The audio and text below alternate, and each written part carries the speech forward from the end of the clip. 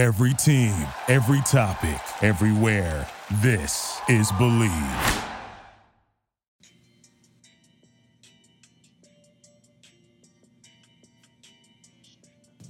Have you ever felt cheated out of a deal when buying tickets from StubHub only to see that there's a $15 fee at the end of your original purchase? Or have you ever been on Vivid Seats and not even get your tickets? That actually happened to me once. I ordered a ticket from Vivid Seats and I never got the ticket. And that's why I switched over to TickPick.com, where smart fans buy tickets online. No hidden fees. Search and buy now 100% authentic tickets. Best price guarantee, 24/7 customer service. Buy, bid on, and sell tickets with the confidence of their 110% guarantee. That's 110% guarantee. They show you the best deals with their algorithms and let you decide. 0% buyer fees. If your ticket is $26, your purchase is $26. No joke. The most transparent, consumer-friendly ticket marketplace on the web. Authentic, valid tickets backed by our 100% money-back guarantee. You'll love your ticketing experience from purchase through the final whistle or out, and no hidden fees. Like I said, if it's $26, hell, if it's $8, it is an $8 purchase. Save an average of 10 to 15% on every purchase, guaranteed, only at TickPick.com. Get your tickets now.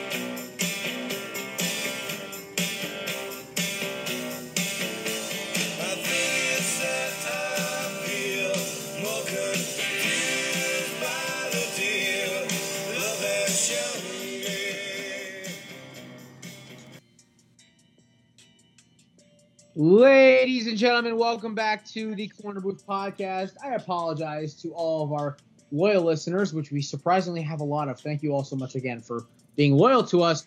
We were on a little hiatus last week, scheduling conflicts and miscommunications. It did not allow us to do an episode, but we gave you guys a special treat to bring you back. My good friend of me, baseball enthusiast and Cowboys fan, Mr. Jack O'Hara, is back. What introduction again? It was good that you apologized to your viewers right off the bat. That's a good start to the show. Well, it was not my fault. Let's just put it that way. They can blame the other two knuckleheads because it was basically their fault. And may I mention, Jared, back-to-back episodes. You didn't have me on for nearly 4 months, and now I'm on back-to-back shows. That is true. Ratings are spiking. If you haven't checked Pinecast in a while. I have to go back and check. Actually, I think our last podcast with you, because you actually punch out, you share stuff like a fiend, which my fellow KornerBooth cohorts, sometimes I have to give them a little needle in the butt when they start moving. But, maybe it's because this is my podcast, so maybe I'm a little more gung-ho than they are. But, I'm excited to have you back on, buddy. We got a lot of football to talk today. I've got to put something to bed in last call, and it's about, ironically, last Thursday night.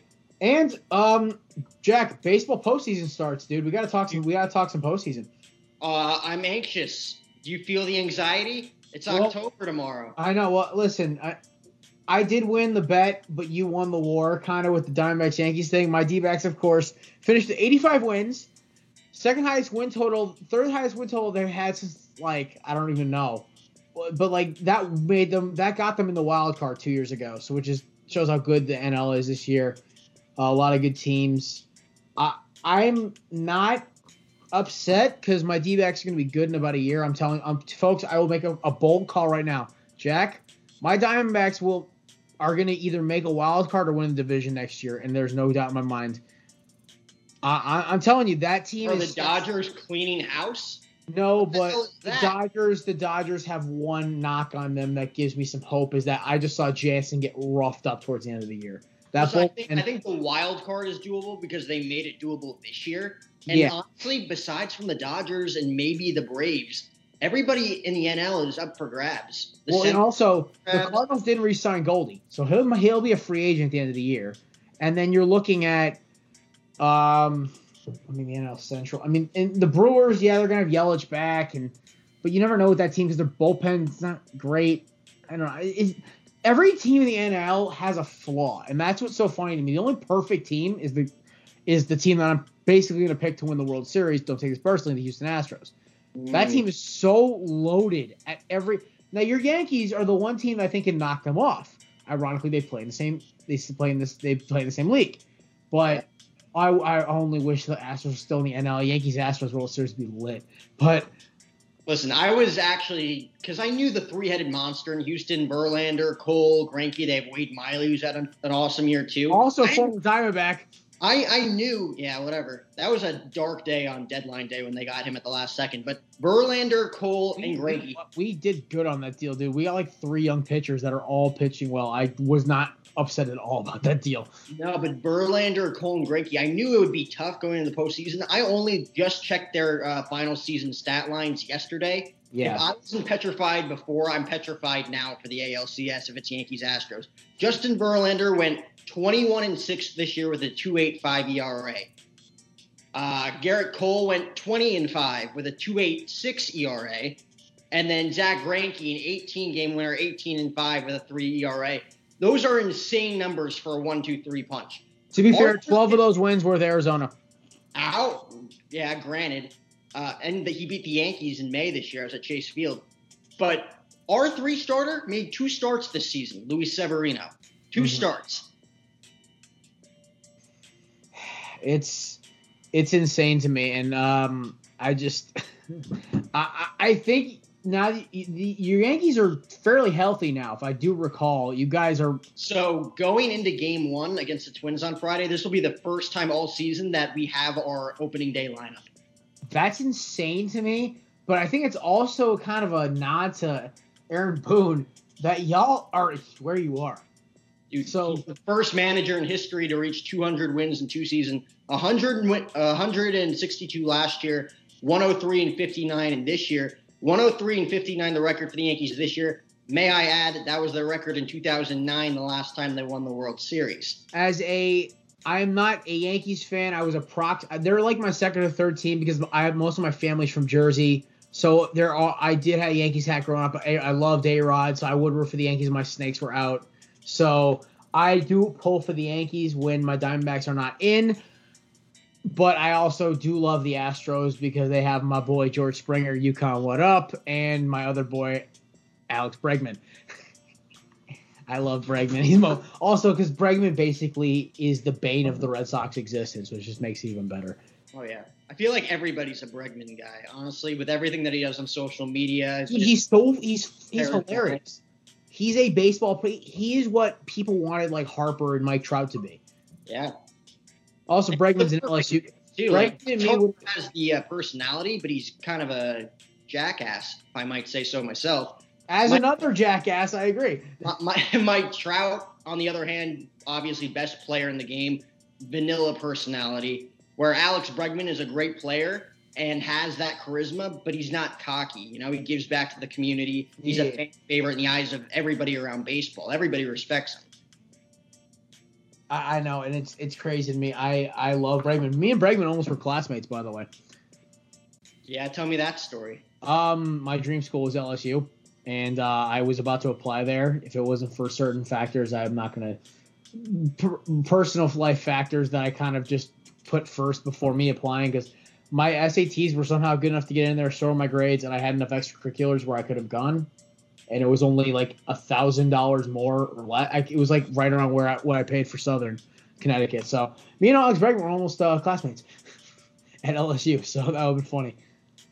Yeah, almost doesn't mean you were, though. So. I mean, that's probably my biggest regret from college is not going to LSU, which I wanted. But, whatever. It led me down this road to belly up, so I can be grateful for that. Let's get started talking football because we got a lot of stuff to cover before we switch over to MLB. We'll start Thursday. Eagles-Packers. The Packers. Oh, this is all I heard all week. Jack, I'm gonna rant for a minute. If you just kick your arms back, kick back, crack open a beer. The Philadelphia Eagles, I heard all week, had no shot, and I kept my mouth shut because all I heard was the Packers 3-0, best defense in football. Only two people picked the Philadelphia Eagles: Colin Wolfe and Colin Cowherd. The only two people I saw. There were more probably, but the two people I saw picked those guys, picked the team. And I said to myself, I'm like, huh. And I thought about Cowherd's point, and then I'm like, oh, wait, I'm thinking to myself, I'm like, wait a minute. The Packers played Denver Broncos, Chicago Bears, Minnesota Vikings. Jack, you're a smart, educated man. What is the common theme of all three of those offenses? I'm sorry, you told me to kick back, but I'm going to say their passing games are pretty strong. Basically, their quarterbacks, Jack, you and me have a shot at playing on those teams for quarterback. It's that bad. Case Keenum. Sorry, force habit. Kirk Cousins robbed the Minnesota Vikings of $84 million in about 4 years of wasted games because basically he is petrified of playing in big spots. And that offense is inept unless they hand Dalvin Cook the ball. Mitch Trubisky may be the biggest joke of a quarterback I've ever seen. The fact that he gets so much hype just cracks me up. Everyone's saying oh, he's going to have his Carson Wentz year.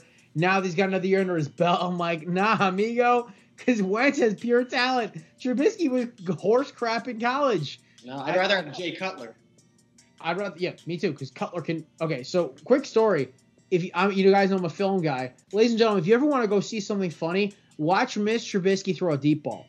The ball, after about 20 yards, starts fluttering. Go watch Jack's boy, Dak Prescott, my boy Carson, Savannah's boy, Aaron Rodgers, even Tom Brady, Drew Brees. You see, it's a zip. The ball's tight. The spiral, it goes 30. Even Kyler Murray, who's shorter than me, zip down the field. That ball moves. Mitch Trubisky, it starts dying and fluttering at about 20 yards. I'm not even kidding. You watch the film. You see the spiral start to loosen up, and it looks like the velocity just tails off. It gets to the spot, but it just feels like the ball just hits the brakes at about 20 yards as it starts to slow down to the point. And, God, I watched Josh Allen yesterday. Holy crap, that kid's got a bazooka.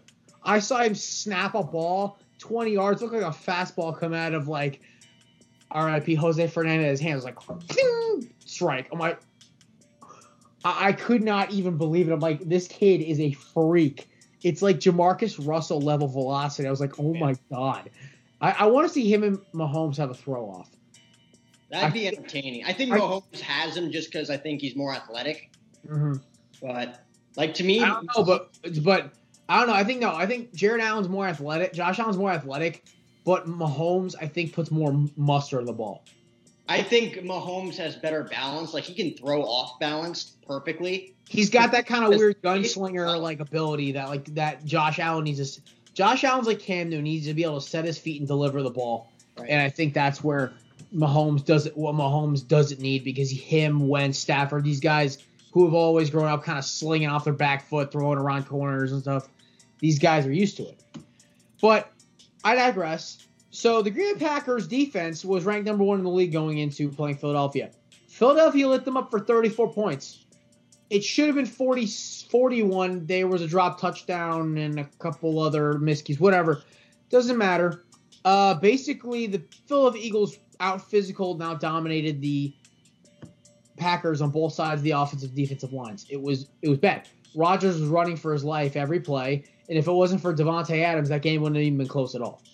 Adams basically dominated Philadelphia the entire first half until he hurt his foot. Basically, what I saw with the Packers, what my concern was all year. And I will admit, Savannah on our NFL preview show talked me into taking the Packers. And then I thought to myself during the game, and I'm like, the only person on that field now that Adams is gone, the only person I fear is Rodgers. And if he gets hurt, they're done. That defense does not scare me. Jack, those holes for Miles Sanders and Jordan Howard were 6 feet wide.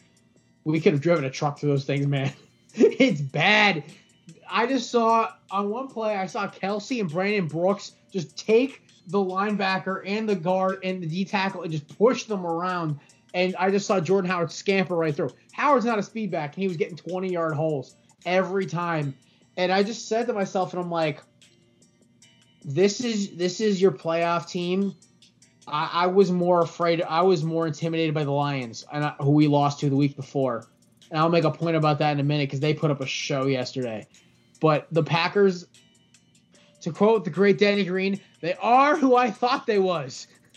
I mean, you could say that about a few teams in the league. I mean, exactly. Cowboys yesterday proved that they're not going to be a 13-3 team. Well, they're going to have their fair share of losses. They're going to be a 10-6, 11-5 team. They still have a very good roster, but the problem is against legit teams who can play defense. And the thing I've said from the beginning, if you take Zeke out of the game, Dak goes from good to average. It's been his thing. That's why Jerry had to pay Zeke, because I think Jerry in the back of his head knew that no Zeke equals no Dak being successful. I don't care. I don't know if that was a back of the head discussion. I think that was made obvious. I think that was Steven and Jerry in Jerry's office. Like, I love Dak, but he's a game man. He is a better version of Alex Smith.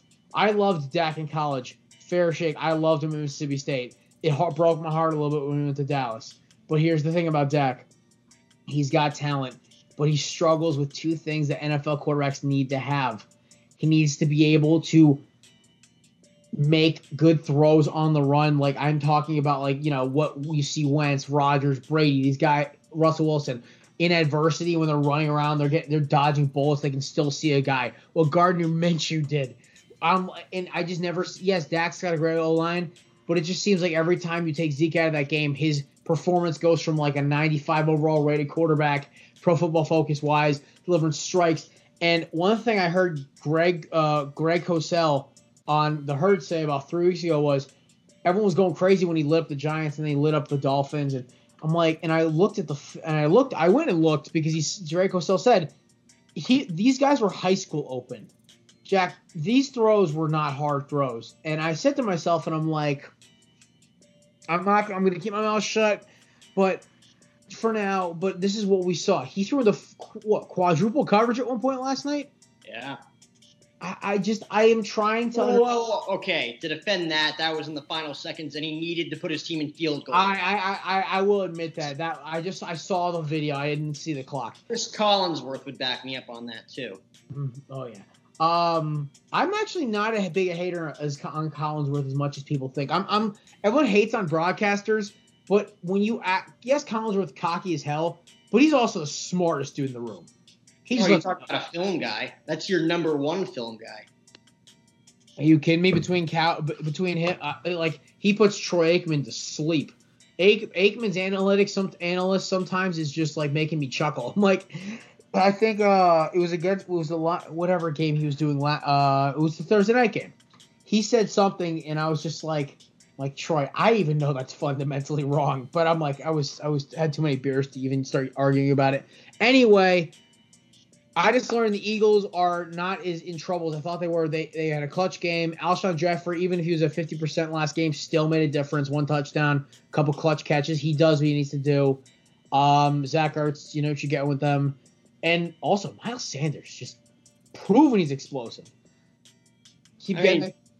Back to my original point, though, when it comes to, obviously, you say the Eagles aren't out of it yet. I agree with you. The Cowboys aren't going to run away with this thing by any stretch of the imagination. So it's one loss in my eyes. We'll see what happens against Green Bay next week. I'm not saying – I think it's going to be Cowboys and Eagles both in the final week of the season are both going to be like 10-5 – like are going to be like 10-5.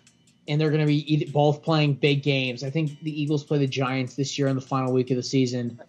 And I would expect nothing less. That's the way it's been for years. Unless something happens where, like, you know, I mean, if Philadelphia goes out and gets Jalen Ramsey or Xavier Howard this week, then we might have a different conversation. But I'm saying the biggest hole in Philadelphia is their secondary. Yeah. Because we saw their pass rush started getting the Rodgers real early yesterday. And that actually will bring me – and I'm going to talk about the Derek Barnett hit a little bit later because I want to make a point about this. But because I and one of and our everyone's favorite female co-host on the Corner Booth and me got into a little argument over Twitter about this, and my loyal friends and former co-host and current co-host both jumped on her side, and I was a little insulted by this because I know I'm right and I'll prove that I'm right. Anyway, next game on the docket, we got to talk Bills Patriots. I was impressed. I was impressed with Buffalo's defense. Buffalo has a top 5 defense, and they are a legit team. But Josh Allen is young, and he makes mistakes. Oh, yeah. I think Buffalo is a 10-6 team that makes the playout wild card with ease. They might get the number 1 wild card spot. They are that good. I think that the Jonathan Jones hit was dirty as hell. Not Vontaze Burfict level dirty, but close. It was definitely worse than the Jamal Williams, Derek Barnett hit. And basically, he just took a not so nice shot on Allen. That basically is the only reason I think the Bills lost. I think they were about to drive down and score a touchdown in that game. Like Allen had proved, he wasn't afraid of the Patriots. He scored the first offensive touchdown against them this year. And I watched that game.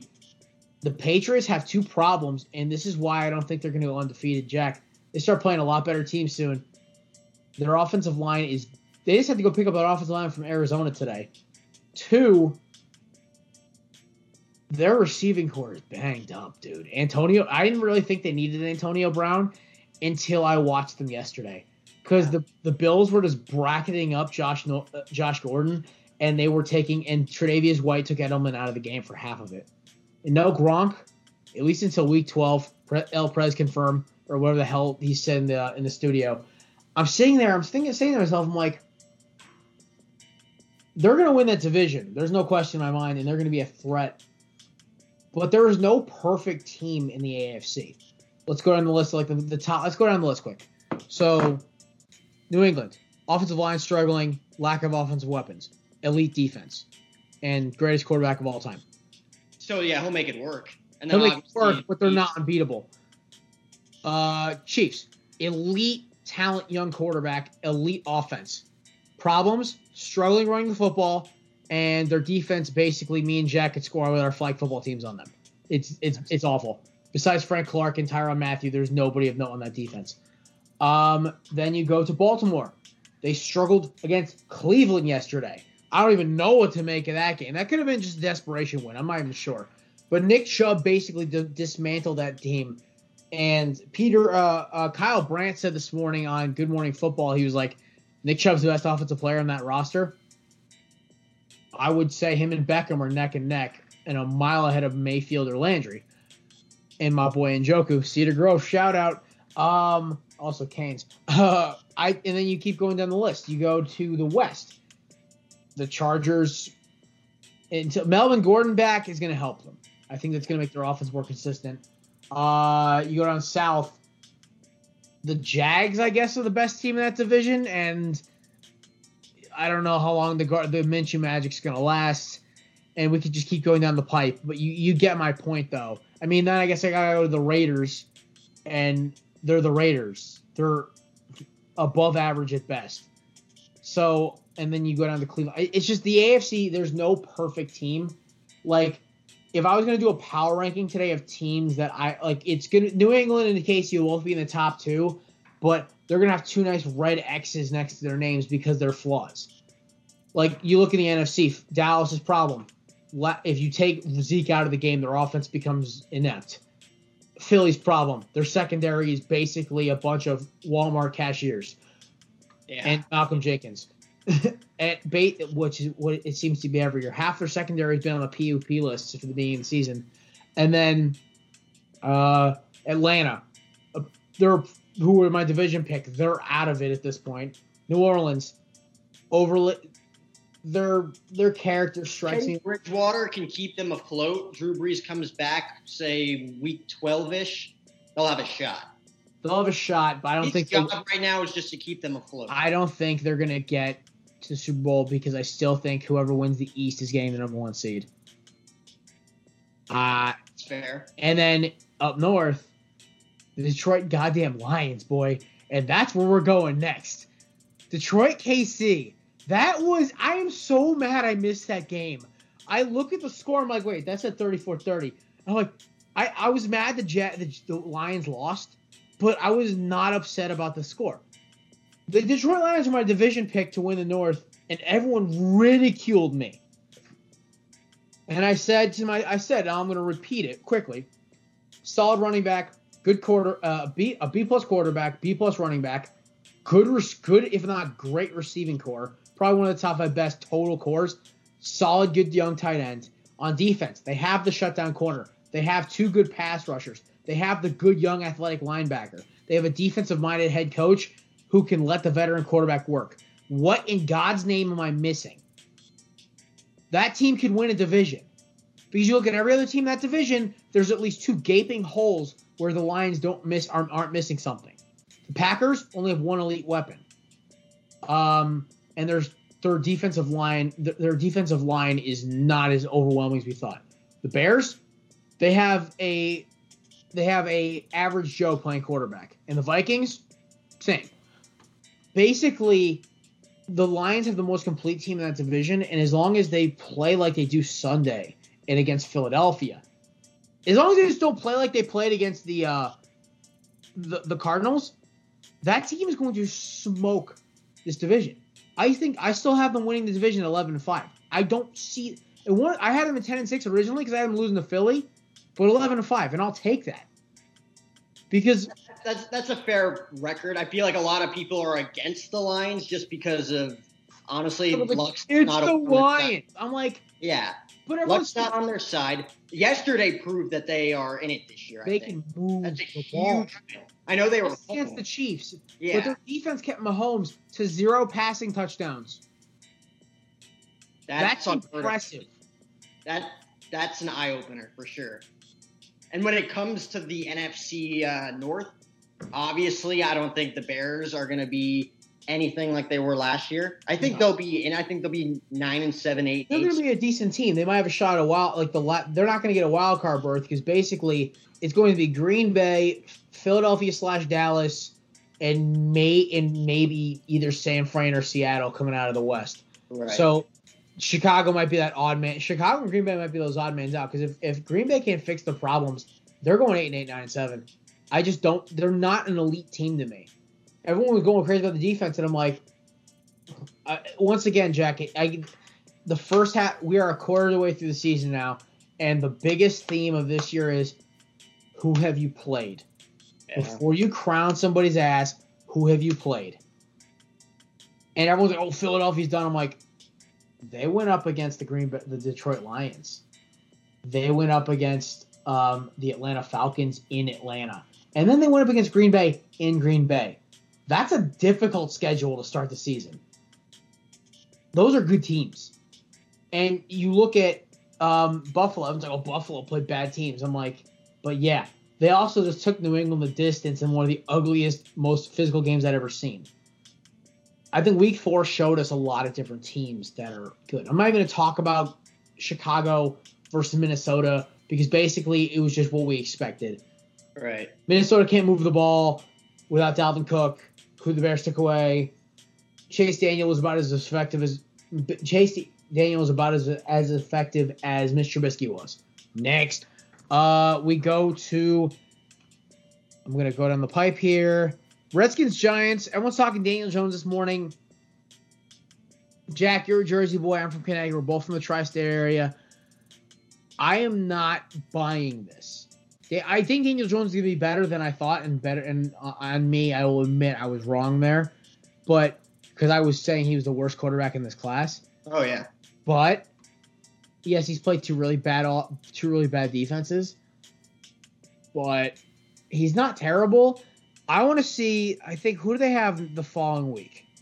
Yeah, just look at it this way. So Daniel Jones beats up on the Buccaneers and the Redskins. Okay, Dak Prescott beat up on Eli Manning's Giants, the Miami Dolphins, and the Washington Redskins, and everybody automatically is just like, well, he played bad teams. Daniel Jones also played bad teams, and people are praising him as the next great. It's also a narrative that everyone doesn't want Dak to be good because he's the Cowboys quarterback. I see your point. Yes, that's what I'm saying. Yeah. The Giants do play the Vikings next week. A very pissed off Vikings team who got shellacked by Chicago on national television. I don't know, man. That kind of seems like it's going to be a good game. I think Daniel Jones, we're going to see what we get with him. 2 games into his career. Give him the rest of the season, and then I'll give you my take on Daniel Jones. Yeah, because I don't think he's going to be any special. Dwayne Haskins, the poor kid, he got thrown into the fire yesterday and made the Giants defense look like all pros.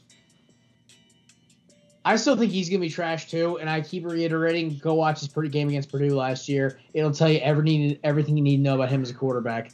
Dolphins at Chargers. Now, for the first time all year, the Miami Dolphins had the lead in the game for 5 minutes. The Chargers are... Hold on. Let's stop for 1 second just to give them the celebratory golf clap. They had the lead. They had a lead. Listen, the Dolphins, to me, they're going to get one win this year, and it's going to be over some team that's like in playoff contention, and they're just going to like shoot themselves in the foot repeatedly. The Chargers need Gordon, and they need Derwin James. James, I think, is back week 8 or 9. He is the most important player on that defense. Gordon at least will allow them to keep the defense off the field. I think he's, as much as Eckler is a great piece, he's not a good feature back. I agree. I think that's the thing they're missing. Ball control. Well, obviously, it's kind of the same deal with the Cowboys. Without Zeke, that offense turns to mush. Without Melvin Gordon for the Chargers, obviously, like, it's a hit or miss with Keenan Allen if he's going to stay healthy. So with Melvin Gordon at the front there, obviously, I think it hurt a lot of people fantasy-wise when he was out for the first 3 weeks. I scooped him in one of my leagues just off free agency. I grabbed him quick. I'm like, you know what?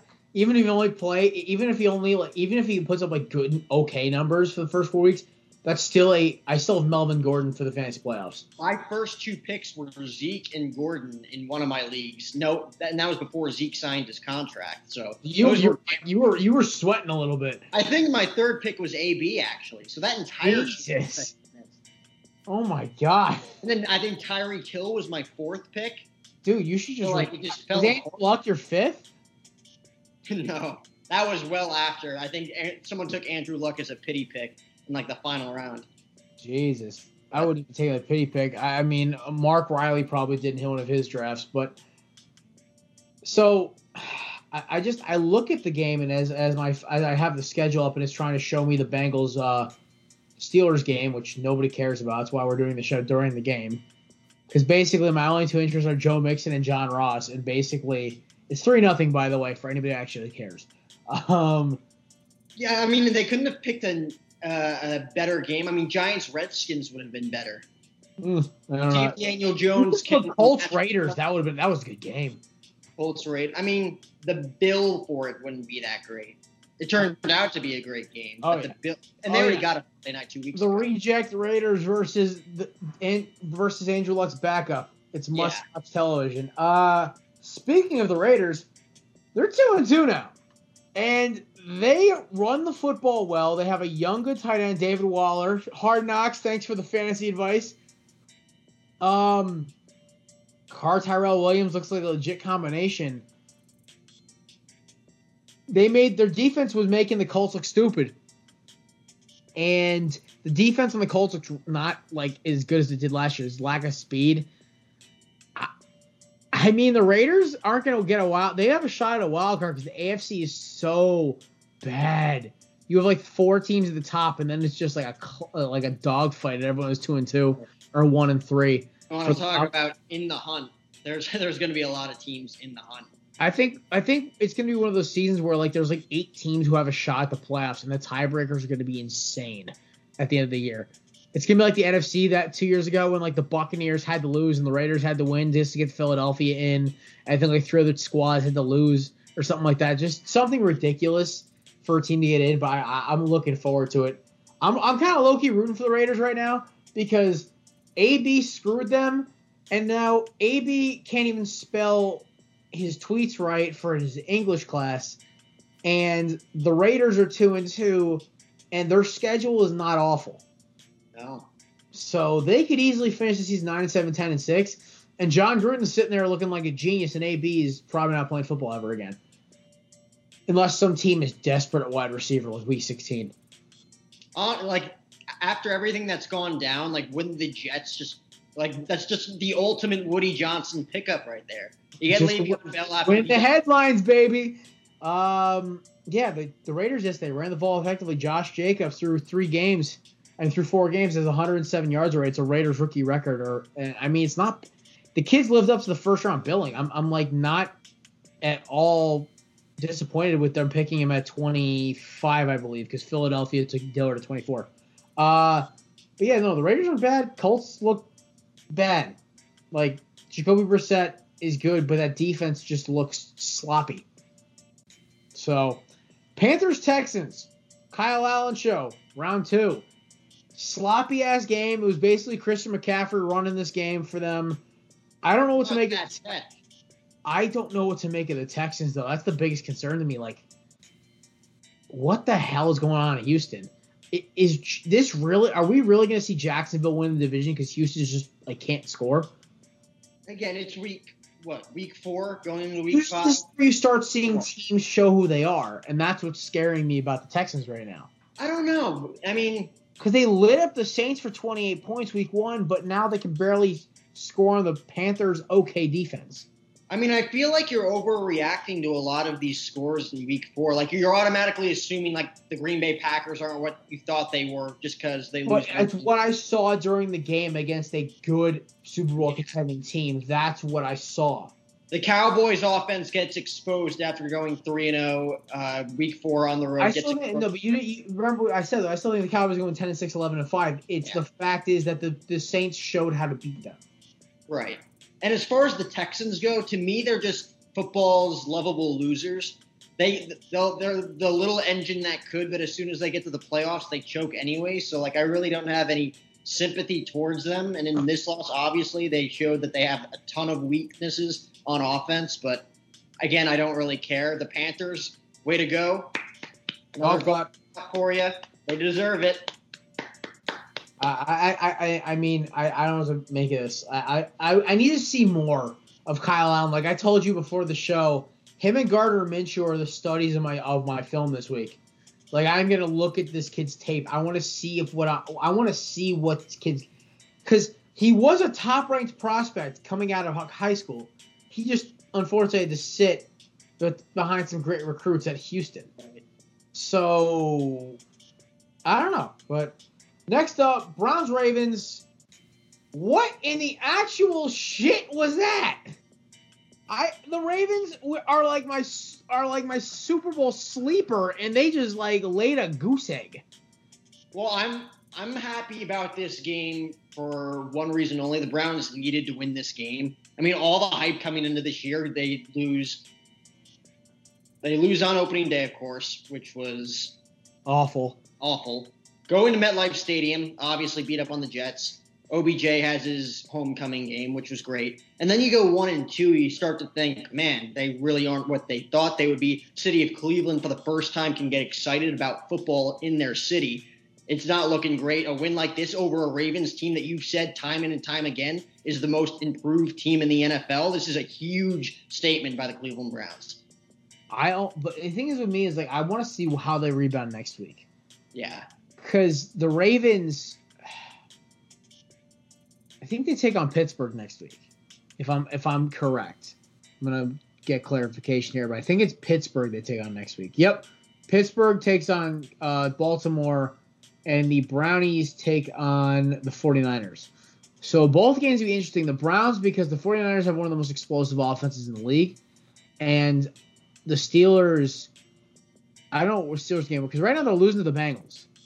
No, at this point, you may as well call it the Pittsburgh bye week. I don't think they're going to be anything. I still think I don't know, man. Because I love Mason Rudolph. He's a Baker Mayfield-esque type of player. So you basically remove the spinal cord of that team though when Big Ben goes down. It's really not the same offense, especially because he has no weapons really. It wasn't the same offense with him in it either. Because basically it proved that they need big plays to score, and they couldn't score.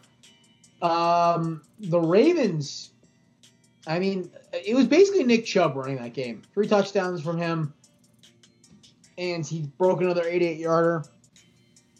You know what? I think Nick Chubb's an elite top 10 running back, no question in my mind. It's just they're going to be even more dangerous with Kareem Hunt getting back.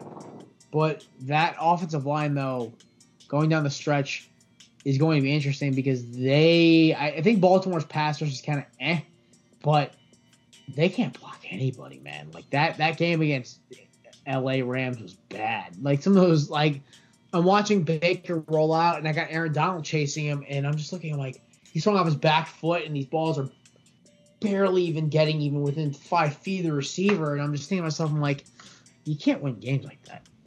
So next up, Falcons versus Titans. I heard from a Falcons fan yesterday morning that if the Falcons lost this game, the season's over. Now, well, that's probably heartbroken right now. That is a hardcore overreaction because I'm going to tell you 3 reasons why the Falcons can still win this division. 1, Julio Jones. 2, Julio Jones. 3, the Saints have Teddy Bridgewater. And nobody else in that division is even. Yeah, but they have to play well right now while the Saints have Teddy Bridgewater. Mm-hmm. This is a gift that they have to really take advantage of. And yesterday's loss should concern a lot of Falcons fans. All right, I will give you that.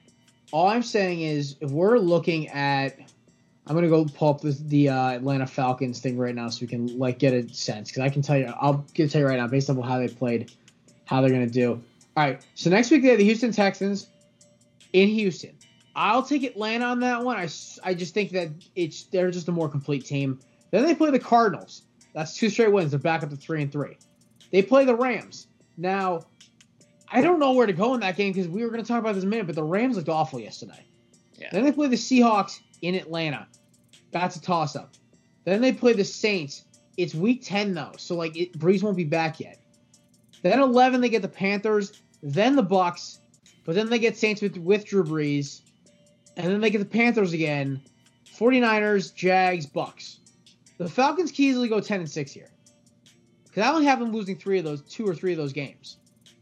So I really think the Falcons fans need to relax. It's not as dire as it looks in the past. I think. Look at it this way. If you want them to go 10-6, they're going to have to go 9-3 in the next 12. And with a loss like yesterday, that's just demoralizing against the Tennessee Titans team that really doesn't have. And the worst part about that loss is they beat them. It wasn't even like they just ran over them with Derrick Henry. Yeah. It was with A.J. Brown and Marcus Mariota. I still think that the Falcons win this division. I just think that's a wake-up call game because they came in, they looked sloppy from the get-go. I mean, growing up on the East Coast, we saw with Eli Manning for many years. Giants get off to a slow start. All of a sudden, the Giants Patriots always start the year off 2-2 in September, or 1 or 3-1. You can't overreact to these first few weeks. First quarter, certain teams I think that this is going to be an overreaction show, but there are certain things you see that scare you about teams. I'm not scared of what I saw with the Falcons. This next game, though. I think the Super Bowl hangover is real, ladies and gents. The Buccaneers drop a 50 burger on the Rams, ending with the Ndamukong Suh strip sack, which was just pure poetry to watch. I said this weeks ago, Jack. This is not an overreaction. I watched 4 Rams games. 2 of them I actually watched myself live. They're losing to bad teams. Or they're barely beating good teams. Or they're barely beating bad teams. That was their first loss. That was the first loss. But it's an overreaction episode. That was the most overreaction take we've heard in the last 45 minutes. That was their first loss of the year. They have not lost to bad teams. They've lost they lost to a bad team, and they've barely beaten bad teams. Their one good win was over New Orleans, and they should have smoked them by 50. Because basically that was the first game Bridgewater was in, and New Orleans shouldn't have been able to move the ball at all. Yeah. And the Rams looked basically anemic for the entire first half. I literally sat there with I was doing chores in my kitchen. My mom walked in, and she's like, "How's the game?" And I'm like, "This is the most boring football game I've ever seen. I've been looking forward to watching this all day, and it's awful." So I actually gave her an honest take. If my mom walked in, I would have been like, "Get the fuck out." No, my mom loves watching football. She's like, she and my sister are both like proxy Eagles fans. Like they both have Eagles gear. My mom just points out the linemen and said they need to work out and get in shape. I'm like, that's what they're there for, Mom. They're supposed to be fat. They're supposed to look big. Yeah, my mom tried, well, because her son played varsity football and she was always around the game, so she does love it and she does love watching it. She can't stand college football for some reason though. I don't know why. I don't know what to make of the Rams. Their defense looks slow. Their corners, you beat them. It's the same thing that they struggled with last year, though, Jack. How did Philly beat them in the playoffs, and how did New England beat them in the Super Bowl? Big plays over the top. The Gronkowski catch was a 45-yard seam route. It was wide open. How did Philly beat them? They chucked the ball deep. How did they beat Dallas? Dallas can't throw the ball deep. Basically, the way to beat LA has been the same thing for 3 years with Sean McVay. It hasn't changed. Now everyone's getting old on that defense. Once you get past 20 yards, those corners get really out in no man's land. The biggest playmaker on the defense right now is John Johnson or Aaron Donald. And to me, those corners are getting older. They're not built for that system, and you're going to see it. They're going to play more big. They're going to play more teams that are big play oriented, and you're going to see more and more just long bombs down the field. And I think this is a problem because the Buccaneers are a team that basically all I do is hand the ball off to Ronald Jones or Peyton Barber or chuck it a mile to Godwin or O.J. Howard or Mike Evans. So to me, the Buccaneers kind of just did what the game plan was supposed to say. If there was a blueprint to beat the Rams, it's this, this, and this. And the Buccaneers basically copied it verbatim. Yeah, I mean, to me, again, you could throw this into the pile of overreaction week 4 takes just because, to me, the Rams are still one of the deadliest teams in the NFC. You mentioned the Cowboys and the Eagles. Obviously, the Packers were probably the favorites in the North at the moment. But again, 4 weeks in, defense looked terrible. You mentioned the guys are getting older. They're not getting any faster. Buccaneers are a bad team. Like a lot of bad teams and a lot of okay teams contended with teams that they shouldn't have contended with this week. So I'm throwing this one in the pile of overreactions. The Bills shouldn't have lost by 6 points. They should have lost by at least 14, maybe 20 to New England. I don't know. I think that was the one game where there wasn't a bad team playing a good team. I think Buffalo's a good team. Again, give it a few more weeks until I've noticed with Buffalo, they make games ugly. Yeah. And they're like Detroit. They make games ugly. They make you play their way. Like, I don't think Kansas City wanted to score less than 40 points in that game, and they barely got 34. Next up, we have my boy Jadeveon Clowney with his first NFL touchdown, running back a pick 6 on Kyler Murray.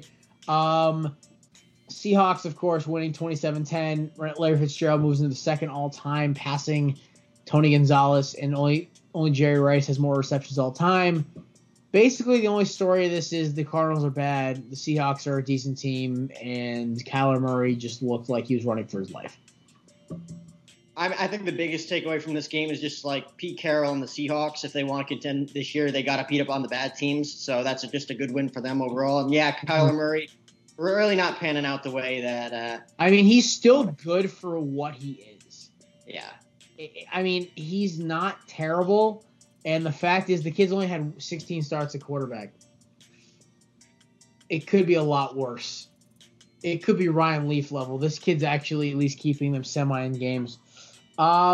Jags Broncos. My boy Lenny Fournette running for 225 on the ground. 26-24 win. We saw Gardner Minshew make great play after great play all day. And the Broncos defense with Bradley Chubb also, by the way, breaking news that came out this morning. He's out for the year with the torn ACL. Yeah. You hate to see it, especially with a very good up-and-coming pass rusher. But the Broncos, man, they can't stop anybody. How many Broncos fans do you think just turned the game off early? We're like, we'll take it. Put Gardner Minshew, put all that BS aside, put it to rest. Turn back the TV to learn that you lost by 2. And you hear Gardner making some miracle comeback. I guarantee it was like half But I think, you know what's so funny? I don't think a lot of Broncos fans are like that, though. I don't think a lot of NFL fans are like that, where like they'll shut a game off. There may have been a couple who left the stadium early, though. I could definitely see that happening. Like, you saw like a lot of teams, and then they're getting updates like, oh my God, the Jags are driving. Oh my God, the Jags are pulling this off. And the one knock on Minshew to me is his body size and his lack of arm strength. But the kid can ball. He can ball. And I mean, in the Doug Marrone offense, you don't need to have a bazooka to be successful, but oh my God, this he's making it fun. I know they're going to put Nick Foles back in if he struggles at all, but I mean, when he gets back from his collarbone injury, but he's been fine, man. 2-2.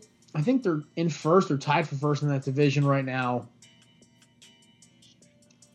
I'm not hating them. I'm not hating the Jaguars. They're my division pick still, and I love them. Vikings and Bears, we already said we're not going to talk about that because it was such an abomination game. Tyreek Hill finally found his way to the end zone, though. I mean, no, Tariq Cohen, sorry. Wrong short, fast guy. Now, Jack, unfortunately, we have to talk about Cowboys Saints. I'm glad you saved it for last. Well, I'll be fair with you. The Cowboys are still going to be a good team. The Saints have a decent defense, but they basically, like we said it a million times already, just showed the blueprint how to beat the Cowboys. You take Zeke out of the game, and Dak gets jumpy. Which is strange because Kellen Moore ran the ball, I think, an average 7 times in the first, 7 times per carry in the first half, compared to, I think, only 3 passes from Dak Prescott. And the Saints were all over it. Things changed in the second half, and not for the better. Dak really couldn't find it going offensively in the passing game against a team that has the, number 30th ranked pass defense in the league. Something like that, because they've been getting lit up every game. Which is not good. So, obviously, towards the end, they gave themselves a chance. Their defense, obviously one of the greatest defenses in the last few years, kept them in the game, which is great to see. But, yeah, you take Zeke out of the equation. I think it was 35 rushing yards on 18 carries.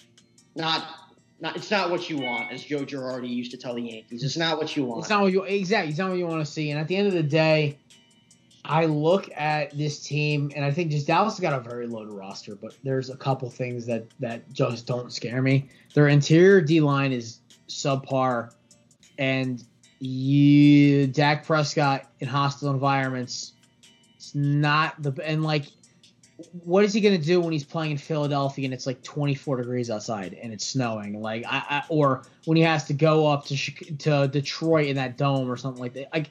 I want to see what he's going to do because this was kind of a preview, and lucky for the Cowboys, it was only a 2-point loss because Teddy Bridgewater's in.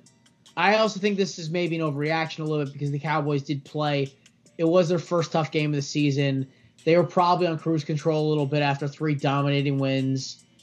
So I think that's why maybe they pulled the throttle back a little bit. It's not where the Packers knew what they had to do and then just got punched in the mouth repeatedly. The Cowboys basically, I think, just slapped it in the cruise control, and the Saints took advantage. I think the Cowboys are going to be fine, 10-6, 11-5 record. If they lose another stupid game, 9-7, but I think the Cowboys are going to be fine. They'll be a division hunt wild card team. They're good. They're fine. I think they have to win next week against Green Bay at home, though. If Green Bay beats them at home next week, then we have a completely different discussion. Right. Being at home helps in that game. If they're in Green Bay, totally different discussion, like you said. Mm-hmm.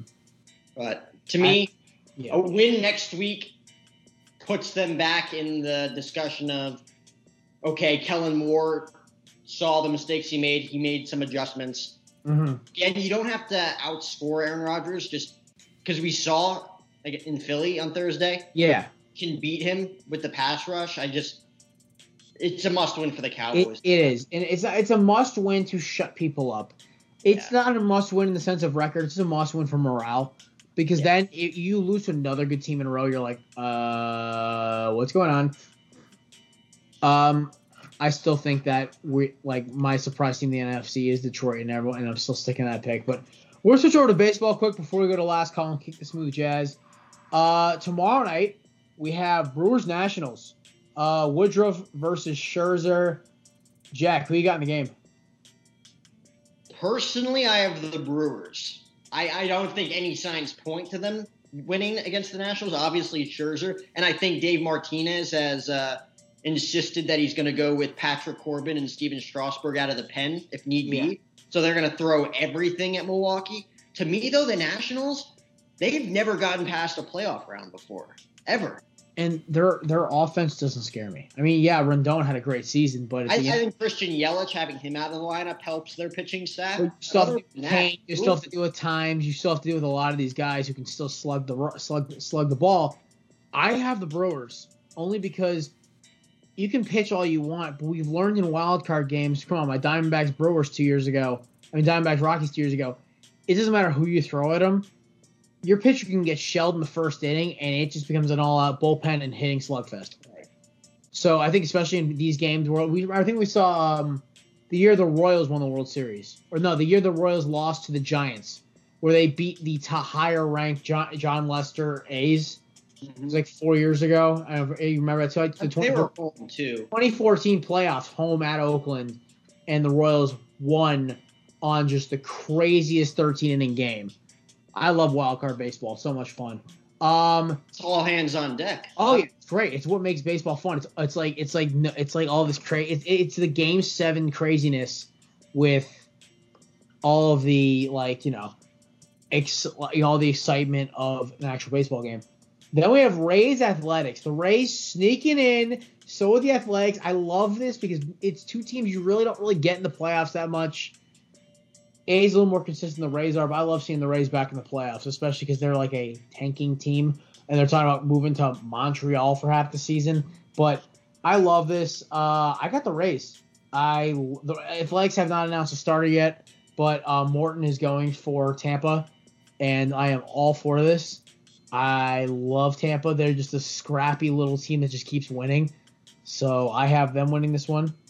Well, I wrote an article about this, just an MLB postseason preview that I'm still waiting to get published. Come on, Penny. Basically, I think I have the A's going in this one just because Oakland, the Coliseum, is a very tough place to play. I think them getting home field in this is huge for them. But either way, Rays, Rays, you're going to Houston and you're getting mained. Oh, they're getting massive. Team a 3-game sweep. But it's a good, fun, entertaining start.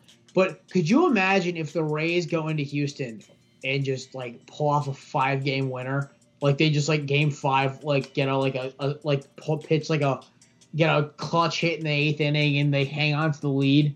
Just like I'm thrilled with that because if you go into the ALCS, hopefully against the Yankees, they're going to be burned out by then. There's no way they can make it past a Houston Astros club utilizing everything that they have, throwing everything out of the take, and then you got to play a team that's mastered your entire existence for the past 25 years. The series I'm excited to watch is Yankees Twins. Two teams that just bash the living hell out of the baseball. Bias aside, this is going to be the most anticipated matchup because they're the two teams with the most home runs ever in one season. I think the Diamondbacks. Twins 307, Yankees 306. There's going to be a shit ton of home runs hit in this series. The pitching is okay, and that's why there's going to be a lot of home runs hit in this series. I guarantee we're going to have at least 2 or 3 football scores in that series. Neither team has any starting pitching, and in the first 2 games, you're playing in arguably the most friendly home run hitters ballpark, Yankee Stadium. Baseball. And the Twins still hit a ton of dingers at Target Field. I mean, the jet stream in Minnesota over the summer was unbelievable in that series against the Yankees. Everybody remembers the 14-12 game when Aaron Hicks made the diving play in the 10th inning, which was unbelievable. But this series is going to ride on whether the Yankees can pitch or not. Because the Twins are going to probably go with a few openers. I think they have 2 starters, Barrios and Jake Odorizzi. But I think they're mainly going to go with their bullpen. They have a decent bullpen. I think the Yankees obviously outmatch them when it comes to their bullpen, arguably one of the best. Well, you really want to go down that lineup of that murderer's row pitching staff they have in the bullpen? The Yankees offense, obviously, like we talked about before we went on, this is the first time all season that they're going to have their opening day lineup. I mean, you're going to have Judge, you're going to have Stanton, you're going to have the bottom of their order is going to be Encarnacion, Voit, and Gardner. And Gardner hit 28 home runs this year, and he's going to be their 9th hitter. So offense isn't going to be the worry for the Yankees. I totally forgot that Encarnacion too, which just scares the daylights out of me. The thing for the Yankees is going to be, can they all stay healthy, which they have been proven that they can do. I mean, they've proven that the next man can stand up, which has been their motto all year. But the thing, they got to stay healthy and they got to pitch well. Severino, we mentioned, their 3 starter this year. He's only started twice all year. Yeah. Paxton got hurt on Friday in his final start in Texas. He's going in game 1. We really don't know how healthy he is. He's obviously not 100%. Yeah. And I think Tanaka's proven that he can get the job done in a big situation. But again, he's always had one of those starts where he'll give up 5 home runs and just get shelled. Okay. Yeah. So got to see what we're going to get with him. Glad we're getting him at home. To me, the Yankees obviously got to take the first 2 games in the series, because if you go back to Minnesota with their offense, again, everybody can go back and say, oh, the Yankees have beaten them in the last 5 playoff series that they've played against them. The last time they played in the playoff, I think Ron Gardenhire was the damn manager.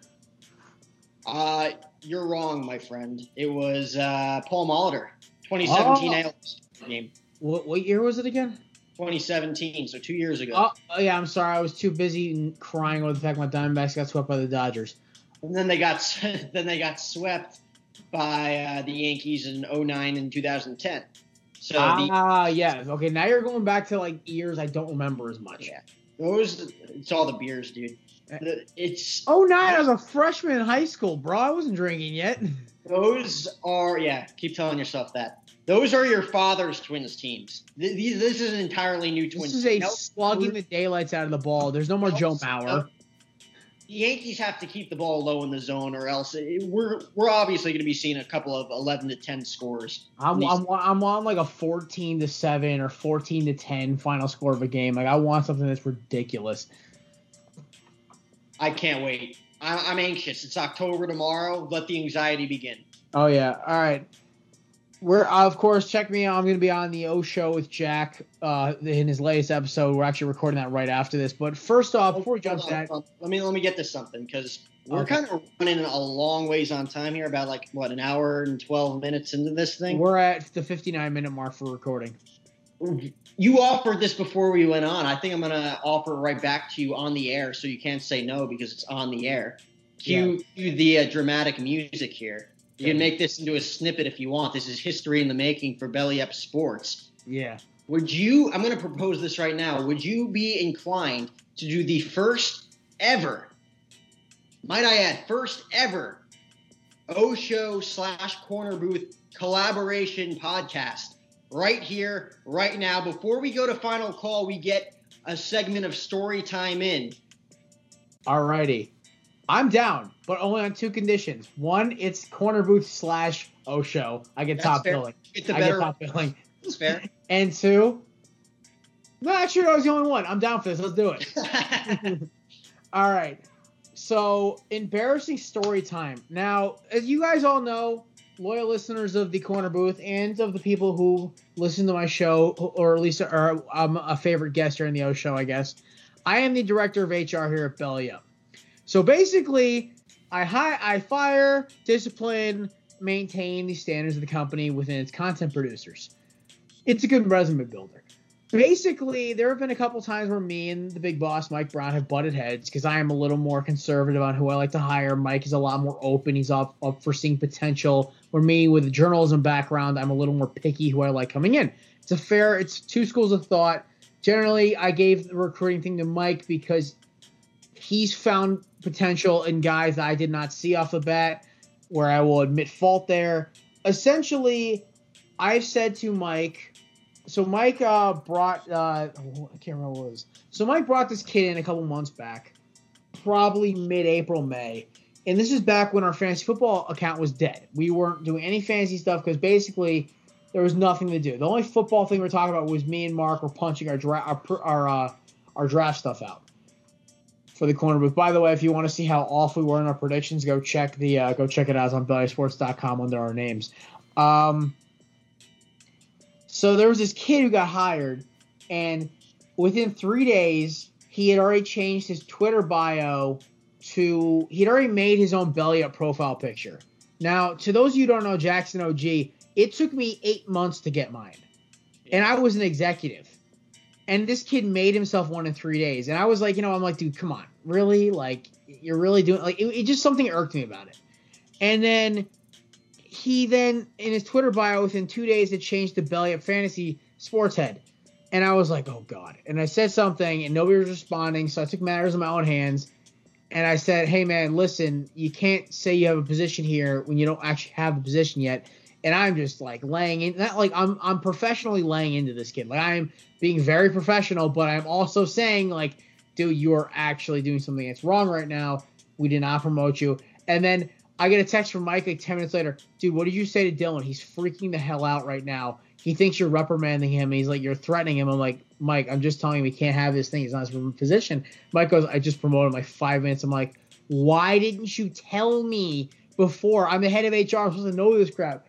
And so I held my tongue for 2 weeks, and then this kid gets into a screaming match over Twitter and apparently has a horrible reputation in the fantasy football world for what he does on Twitter and how he blocks people if they don't agree with him, things like that. Stuff like, true snowflake-esque stuff when it comes to Twitter. I don't care about your political beliefs. I'm saying this kid just has no skin on Twitter. He can't take any criticism, and he was fired within 24 hours of that whole Twitter incident that happened 2 weeks later.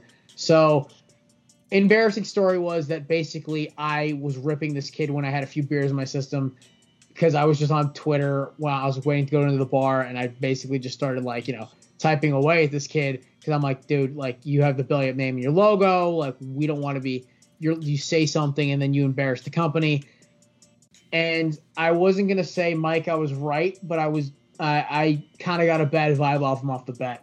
So, moral of the story, I read people better than others. Jared, I think I'm going to have you beat again. Oh, totally. I pulled that one out of my butt. That was a crap story. It's just an itch.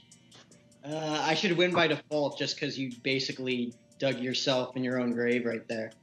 But Mike knows how I've ripped him for this one. I'm fine. This was my story.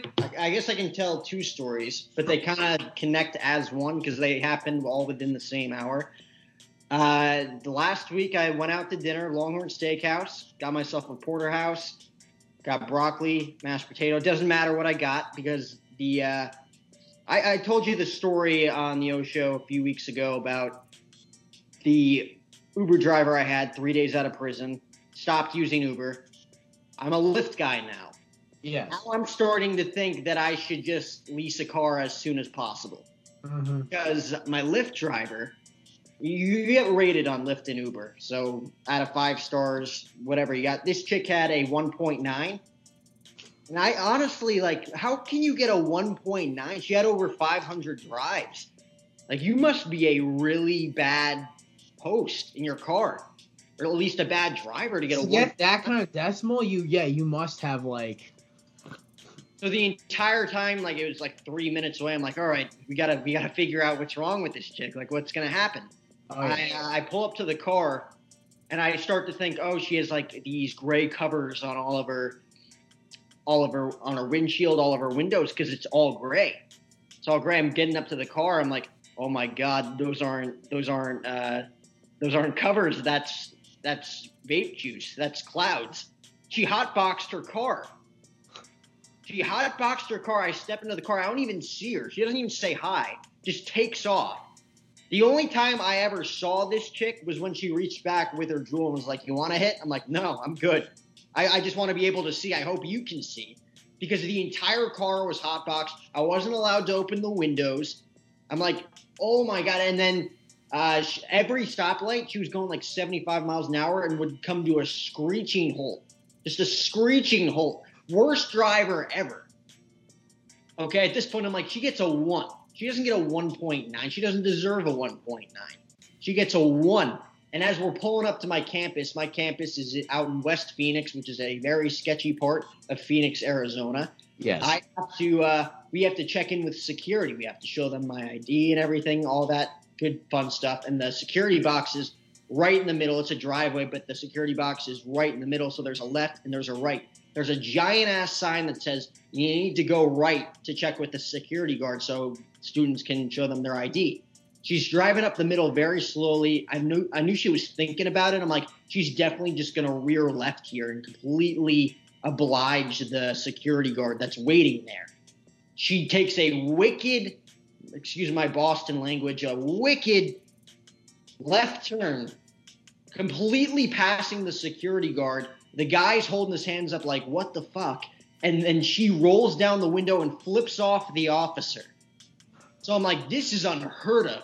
Like, as soon as I get out, as soon as she parks and I get out, I have to run because there's going to be people chasing her down. So we go up the street. She parks the car, like, to the side. I get out. I'm like, thank you very much. She's like, yeah, no problem. Obviously, this chick was in some sort of mood. I don't know what it was, but as soon as I get out of the car, I start speed walking back to my dorm room, and I can see the flashing red and blue lights going off. The sirens are going off. 3 cop cars pull up behind her. They ask her to step out of her car as I'm speed walking, turning my head, trying to see what happened, because I knew they would want to question me for something if I stayed there. They end up arresting her because her entire car is just unseeable because it's just nothing but clouds.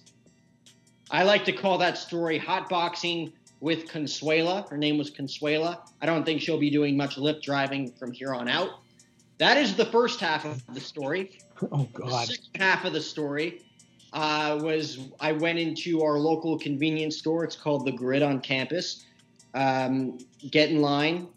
There's always a big line. This convenience store is basically everything. It's like a mini Walmart in our campus. I get in line. I'm waiting to log in. I use my phone ID to pay for things, and it was being glitchy for whatever reason, the login. So I was holding up a lot of people. I didn't even realize it. The guy's joking around with me. He's like, yeah, I mean, there's a lot of people behind you. Let's go, like joking around. I'm like, oh, I'm sorry. And I just glanced back. I'm like, how many people are behind me? So there was this chick right behind me, like literally probably a good arm's length, not even chest length away. Like she was right up against me in this place. And like nightclub close, kind of crazy. Yes, exactly. And she was about 3 inches taller than me. So we weren't exactly face to face. So when I turned around, I just got a smack head on full of cleavage in front of an entire line, in front of an entire store of like 35 people. So I turned back around. I didn't even make eye contact with the girl. I was so embarrassed. I turned back around, and the cashier was like, what the hell just happened? He noticed it right off the bat. He's like, oh, man, you still got it. I'm like, oh, man. I grab my stuff. I go, and as I'm leaving, the entire line starts chanting, you still got it. You still got it. That's awesome. I love it. But the thing is, Jared, I never lost it, baby. I don't know what they're chanting, but yeah, that's the second half of my story. I don't know what I call that, but the entirety of that story is hotboxing with Consuela. So, yeah, I mean, that definitely tops. I mean, if we're in that, I think that's the second part's embarrassing. The first part's just like okay, like I don't want to be associated with this. So I guess I can see the second one did. I think craziness wise, the first story beat me, but the second one was definitely more embarrassing. The best part of all angles on that one. I wish I could pull up actual messages with this kid, because then the customers, then our listeners would be laughing hysterically. Yeah. But I can't, because that kind of that's got to violate some HR laws. I don't know, but basically, this guy who had this weird nickname, the Flex. That's what this guy's Twitter handle was, and it was just a bad. See, there's always, folks, if you're ever doing a startup, there's always a couple weird dudes who come in and try to join. Me and Jack have seen a couple there, because Jack, you've been here for almost a year, right? Dude, there's been a lot of hits and misses with this. Oh yeah, and we've seen a lot of weirdos coming. Oh yeah, here at Belly Up, we've seen a lot of the ESPN for Life rejects come in, and being one of the ESPN finalists that got rejected for a job, I guess I kind of fit in. But yeah, so let's kick that smooth jazz on the collab episode of the KornerBooth /O Show. And ladies and gentlemen, so last Thursday night we watched my Philadelphia Eagles get back in the winning column against the Green Bay Packers. As you all know, my co-host Savannah is a diehard Packers fan. I'm not gonna, go on a rant. Oh, my Eagles are better. The Packers are a good team. I still think they have a shot at making the playoffs. I worry about their lack of physicality on their offensive defensive lines.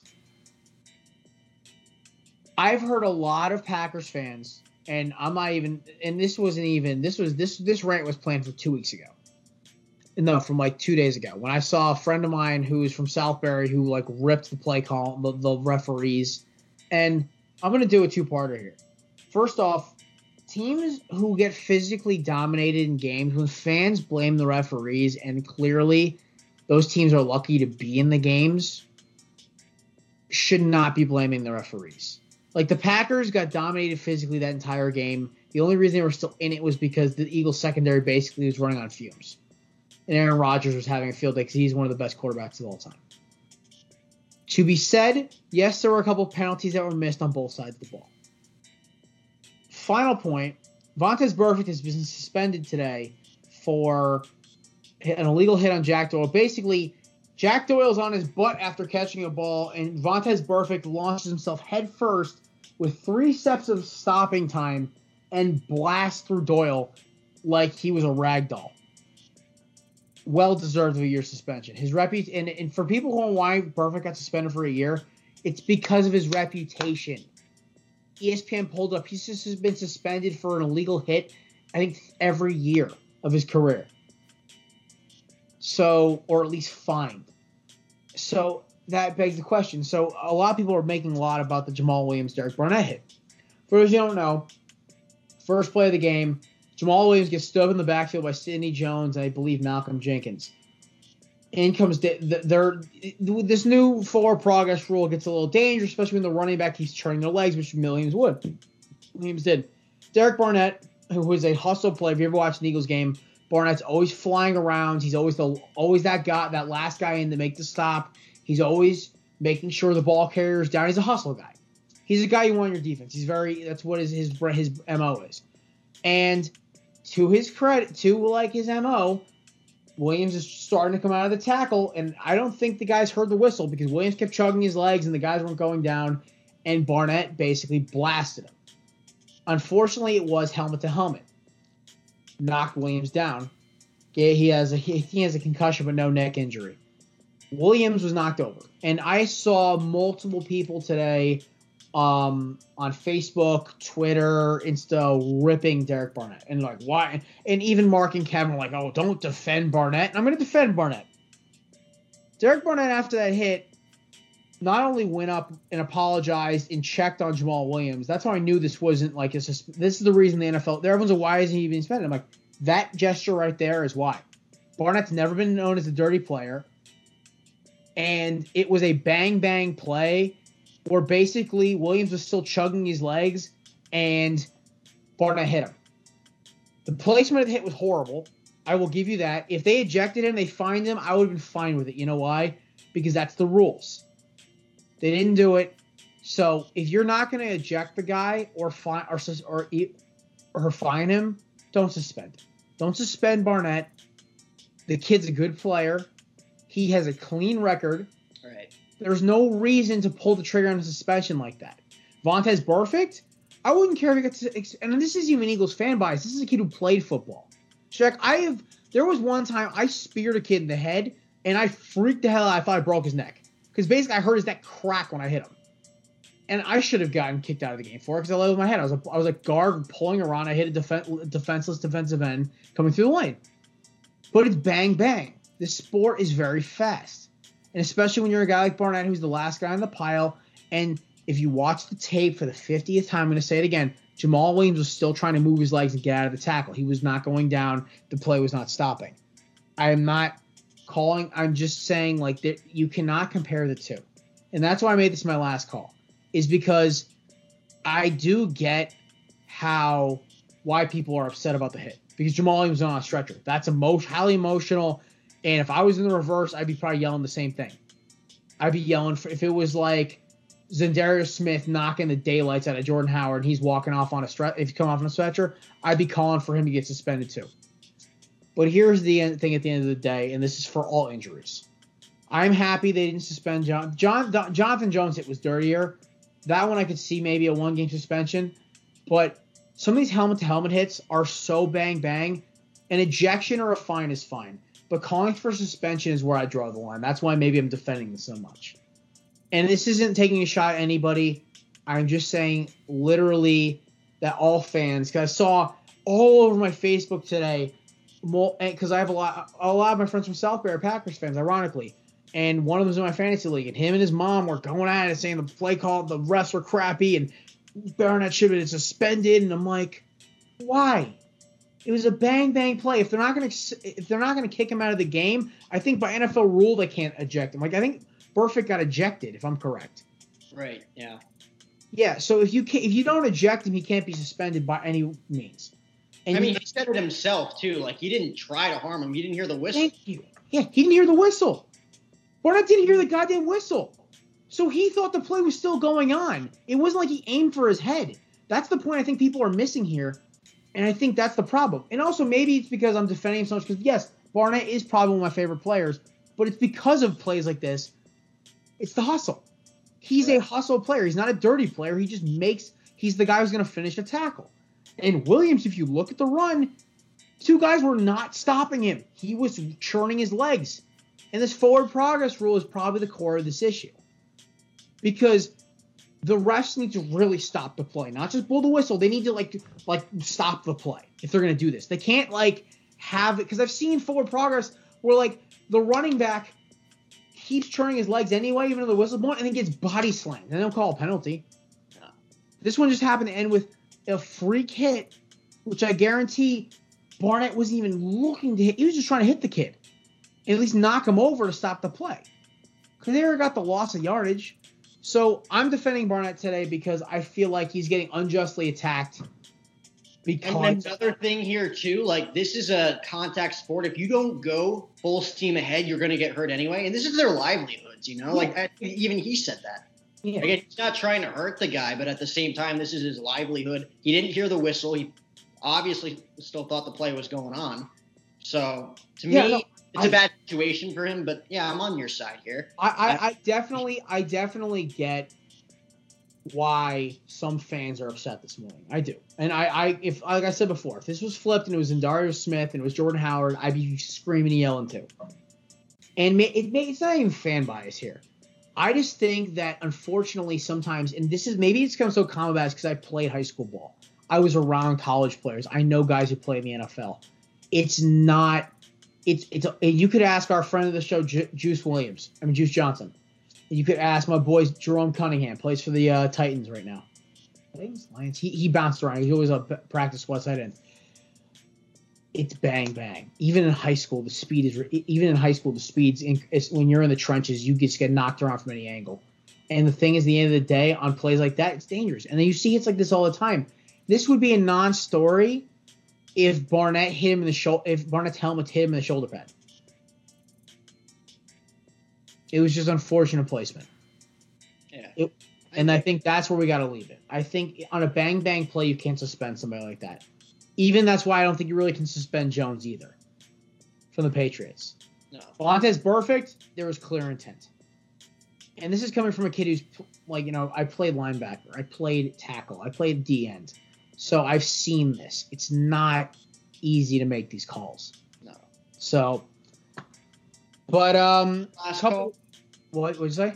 Can I give you my last call? Go for it. So it became very apparent to me last night in the Cowboys-Saints game that the referees could not make up their mind. They were throwing flags left and right. They were always coming together and being like, nope, sorry, we effed up. There's no flag on the play. Fans were getting restless. Chris Collinsworth was getting restless. Jim Nantz was getting restless. Make up your effing minds. Let's get Al Michaels, not Jim Nantz. Oh, it was Al Michaels. You're right. Jim Nantz was with Tony. My bad. Thanks for the correction. But yeah, make up your minds. This ain't ballet. The refs have been XFL so bad this year. The refs have been so bad this year, and yeah, you got a point though. The refs have been. That's a good last call. That's the first time I've actually shared a last call with somebody. So Jack, congratulations. Wow. Is the Smooth Jazz playing right now? It's playing currently right now. So this ends your show. This ends my show. I do. So the Smooth Jazz ends your show. You know how the O show ends. Hit it, Hootie. Yeah, but I actually have to make a shout out first. You said it. You said the sign-off. All right. Well, while he's playing his Hootie and the Blowfish, I want to give a couple shout-outs quick. Last week, we were without our two co-hosts, Savannah and Kevin. Kevin, we got to congratulate him. He got his first big boy job. He's a staff accountant at a old folks home. And, of course, our lovely co-host, Savannah, is coming back this week or possibly next week. She's also bringing her first official segment. She hasn't told me what it is yet, but she's doing it up and getting it ready. So next week, hopefully, we are at full strength again. Kevin will probably be back for our second episode Wednesday or Thursday. Jack, thank you again so much, buddy, for coming on. Hey, thanks for coming on to you as well. Coming on to me. Okay, yeah, your wording there is a little off. But, yeah, for the first ever collaboration Corner Booth Osho podcast, for me, Jared, Mark, and Savannah, and Kevin, the Corner Booth crew, and for Jack's Osho crew as well, thank you all. Check out the Osho, Belly Up Sports, be bold, stand out. Check out the Corner Booth, check out the Osho, check out Chairgating. A lot of great NASCAR interviews. Oh, don't plug those nuts. E50 booking. The show is also presented by TickPick. A lot of ticket giveaways coming out for the postseason as well as NFL Week 5. So stay tuned for that. You got your smooth jazz. I'm going to finish it out. Hit it, Hootie.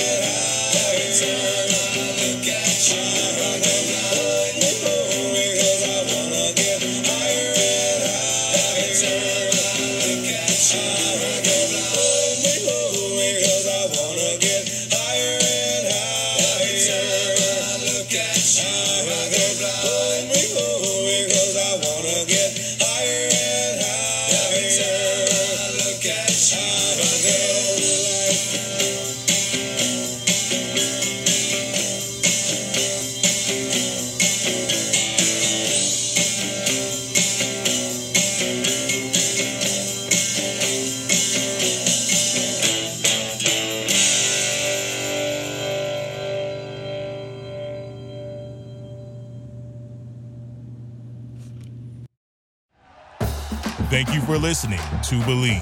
You can show support to your host by subscribing to the show and giving us a 5-star rating on your preferred platform.